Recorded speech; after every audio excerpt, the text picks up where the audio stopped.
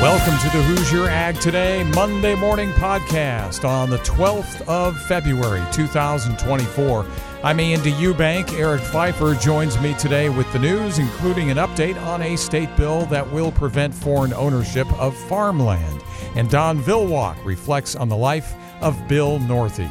The Hat Podcast is made possible by First Farmers Bank and Trust, experience banking built on heart, grit, and agriculture. FFBT.com for more and stop by your local branch.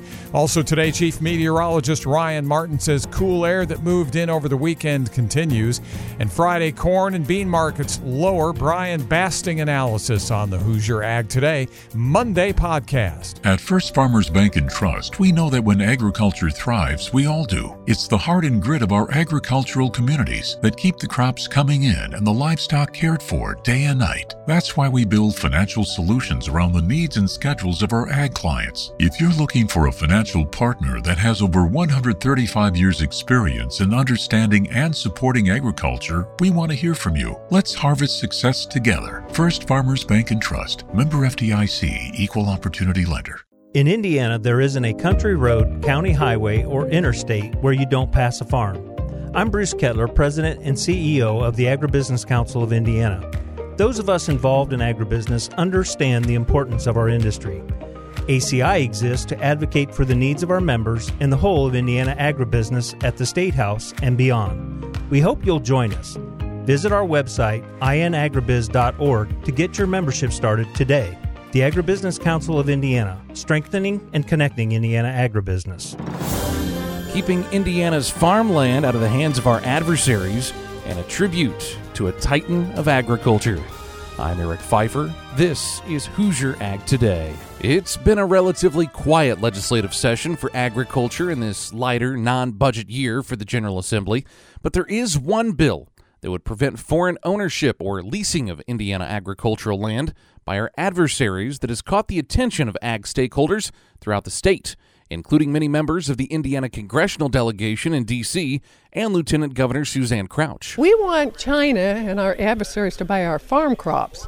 Well, we sure don't want them to buy our farmland because it's about national security. It's about food security. House Bill 1183 was authored by Indiana Representative Kendall Culp, a farmer from Rensselaer representing House District 16. Culp says the bill has tremendous support, not just from the Lieutenant Governor and those in D.C. It passed the House unanimously, so all Republicans, Democrats all voted together, and I sent the bill to Senator Leising, the Senate Ag Chair. I would expect it's going to have similar support in the Senate. I would have no reason to believe that it wouldn't. I don't know why it wouldn't have the support of the governor once it gets to his desk as well. Culp is getting some pushback on the bill, but he's holding his ground. Right now, there are foreign agricultural interests looking to come to Indiana, looking to develop and to buy farmland here. So I'm getting pressure from some of those individuals that says, well, you know, this is good for agriculture, which it could be. Good for economic development for our county, which it probably is. We need to make an exception. But where does that exception stop? Because there will always be another company wanting to come. And my thought is, if it's that good for agriculture in Indiana and the U.S., why don't we have some U.S. firms that are wanting to start this industry as well or to invest in that? And I think that that's a good possibility that could happen. Culp explains more details of the bill and other agriculture-related bills in the full Hat interview. You can find it at HoosierAgToday.com. Last week, the farming community lost a leader in Bill Northey, a former USDA undersecretary and current CEO of the Iowa Association of Agribusiness. Tributes poured in from his many friends in agriculture, and Andy Eubank has more. One of those friends is Indiana's Don Villwock, who said the 64-year-old Iowa farm boy had changed the world. Villwock says Northey made an impact on both personal and professional levels. He was just such a common sense leader that could hold conversations with ag leaders from all around the world, and more importantly, what he liked the most was visiting with farmers all around the world. And he was just much beloved and had a lot of common sense, and really could bring some people in good, honest discussions together to try to find better solutions to many of these problems that face us in agriculture. Villwock says he was the best farmer policy wonk he ever knew. He understood the economics of the challenges of farm policy, but just as importantly, he understood the politics of why things would or wouldn't happen or what needed to happen so something could move forward. Although his heritage and his appointment was by a Republican, about all that dealt with Bill Northey would say he was nonpartisan or bipartisan. His party was agriculture, and that was most important to him. Bill Northey also made an impact on the people he met one at a time. He just made everyone feel like you were the most important person in the room. And he'd work a room, and everybody would just light up, and he had that ability to just really engage with folks. You get a note from him out of the blue and said, I saw something and thought you might be interested, or in our case, well, I see Indiana's doing that. Well, congratulations. That's a good program. And as busy as he was and as much as he had on his plate, Bill Northey always had time to visit and to counsel, and in my case, mentor, which I truly appreciated. Northey was past president and chairman of the National Corn Growers Association, was Iowa's Secretary of Agriculture from 2007 until 2018, and served at USDA from 2018 until 2021. Villwock is past president of Indiana Farm Bureau. I'm Andy Eubank. And I'm Eric Pfeiffer, Hoosier Ag Today, Indiana's Farm Network. Farm Credit Mid-America believes that your crop insurance should be maximized to address what's important to you. With their data-optimized decision tool, you can build a policy custom-fit to your operations goals.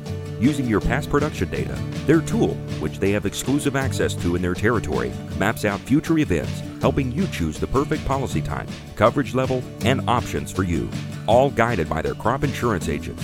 To learn more, visit fcma.com/crop-insurance. Farm Credit Mid-America is an equal opportunity provider. The High Ground Podcast. Everything from energy and fuel. It's Memorial Day weekend, going to be 87 to 89, maybe low 90s all weekend. So we thought we'd bring Scott Heine in. So we'll talk about home heat. To agriculture. Anytime we can help a farmer grow their business and meet their goals, that's a proud moment for me. And, well, other things. For some reason, like and subscribe. We don't know why, but that's important. We want you to do it on your own, but we're going to tell you. Listen now on all platforms. I'm Chief Meteorologist Ryan Martin with Hoosier Ag Today's Indiana Farm Forecast. As we kick off this upcoming week, we're dealing with a decent amount of cool air that wants to pool in on top of us, but thanks to the sun angle that we're seeing here, keep in mind we're adding almost 65 to 70 minutes of daylight in the month of February alone. That only happens if we're getting better sun angles here. And with those sun angles, we're going to counteract some of the chill that would otherwise come in this cold air surge. So, am I saying it's going to be way below normal? No, I don't think we're way below normal, but to be clear, the end of this week is going to be a little chilly. Today, tomorrow, and Wednesday, I think we're going to be in the 40s for the most part, not setting any land speed records to the upside, but not horrible either. Today, there is a system passing by mostly to the south. The low pressure is tracking across central to eastern Tennessee, and with that track, the northern edge of the system is going to drag through the Ohio Valley. So I think as we move through your Monday, southern tier counties of Indiana down near the Ohio River, probably seeing some on-again, off-again moisture coming in the form of light rain. Cold rain, but light rain. And once we move into the overnight tonight, that moisture moves away and is done.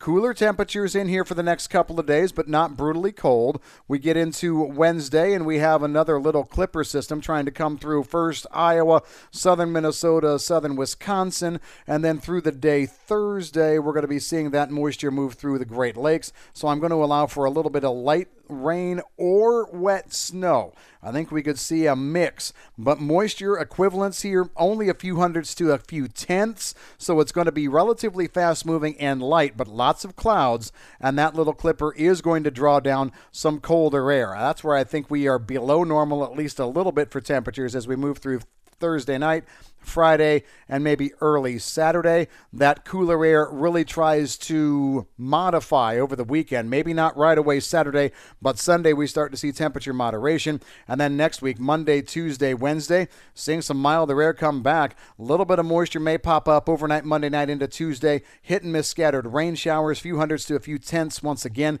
Not a lot of moisture by any stretch. And then we see another surge of very warm air at midweek next week. Wednesday the 21st, Thursday the 22nd, we could be well above normal across the region.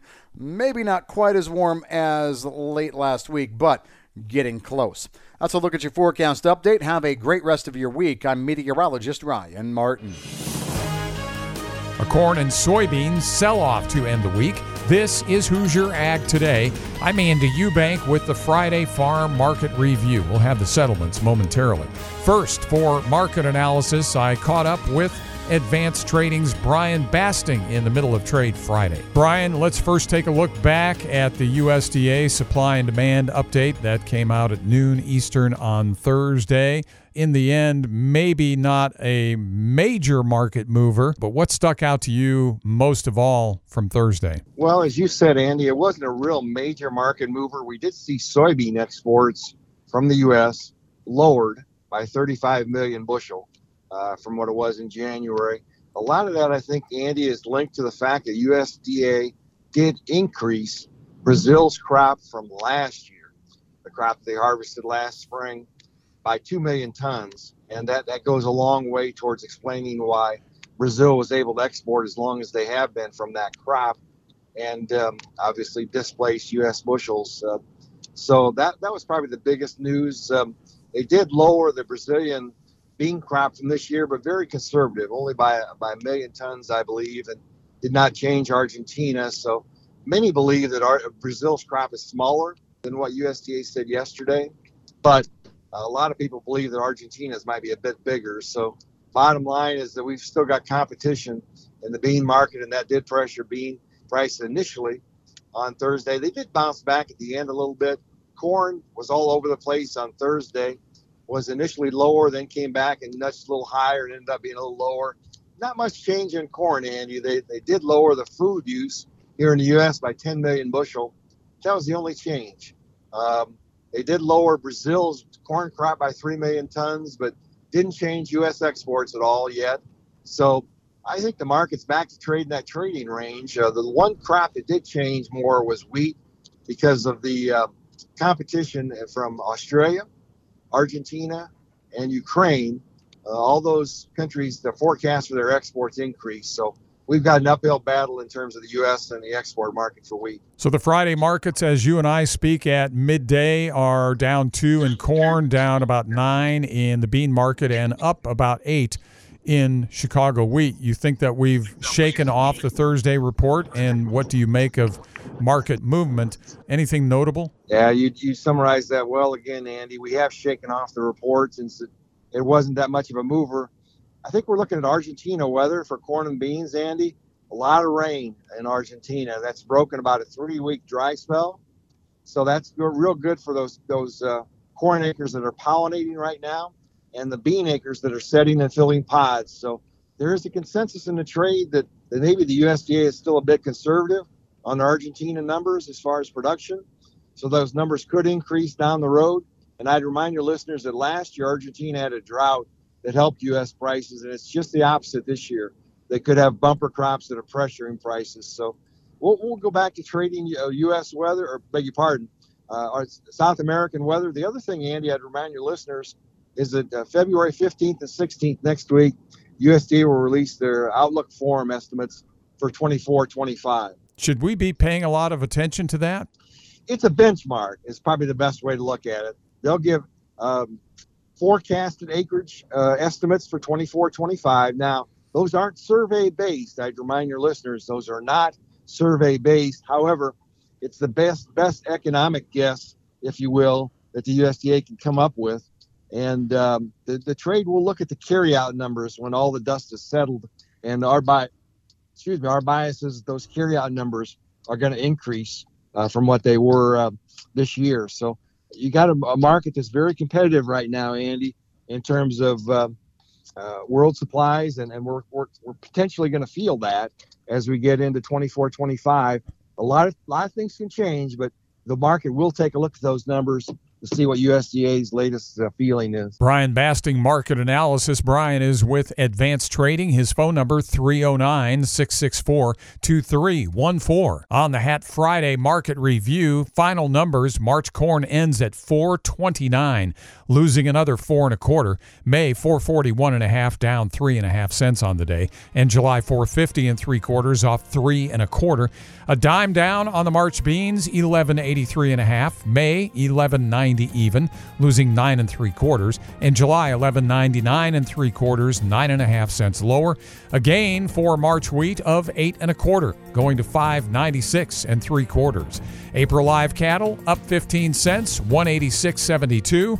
And April lean hogs ended the week at 81.15, a gain of 80 cents. I'm Andy Eubank with the Friday Market Review. This is Hoosier Ag Today. Timely, relevant, credible.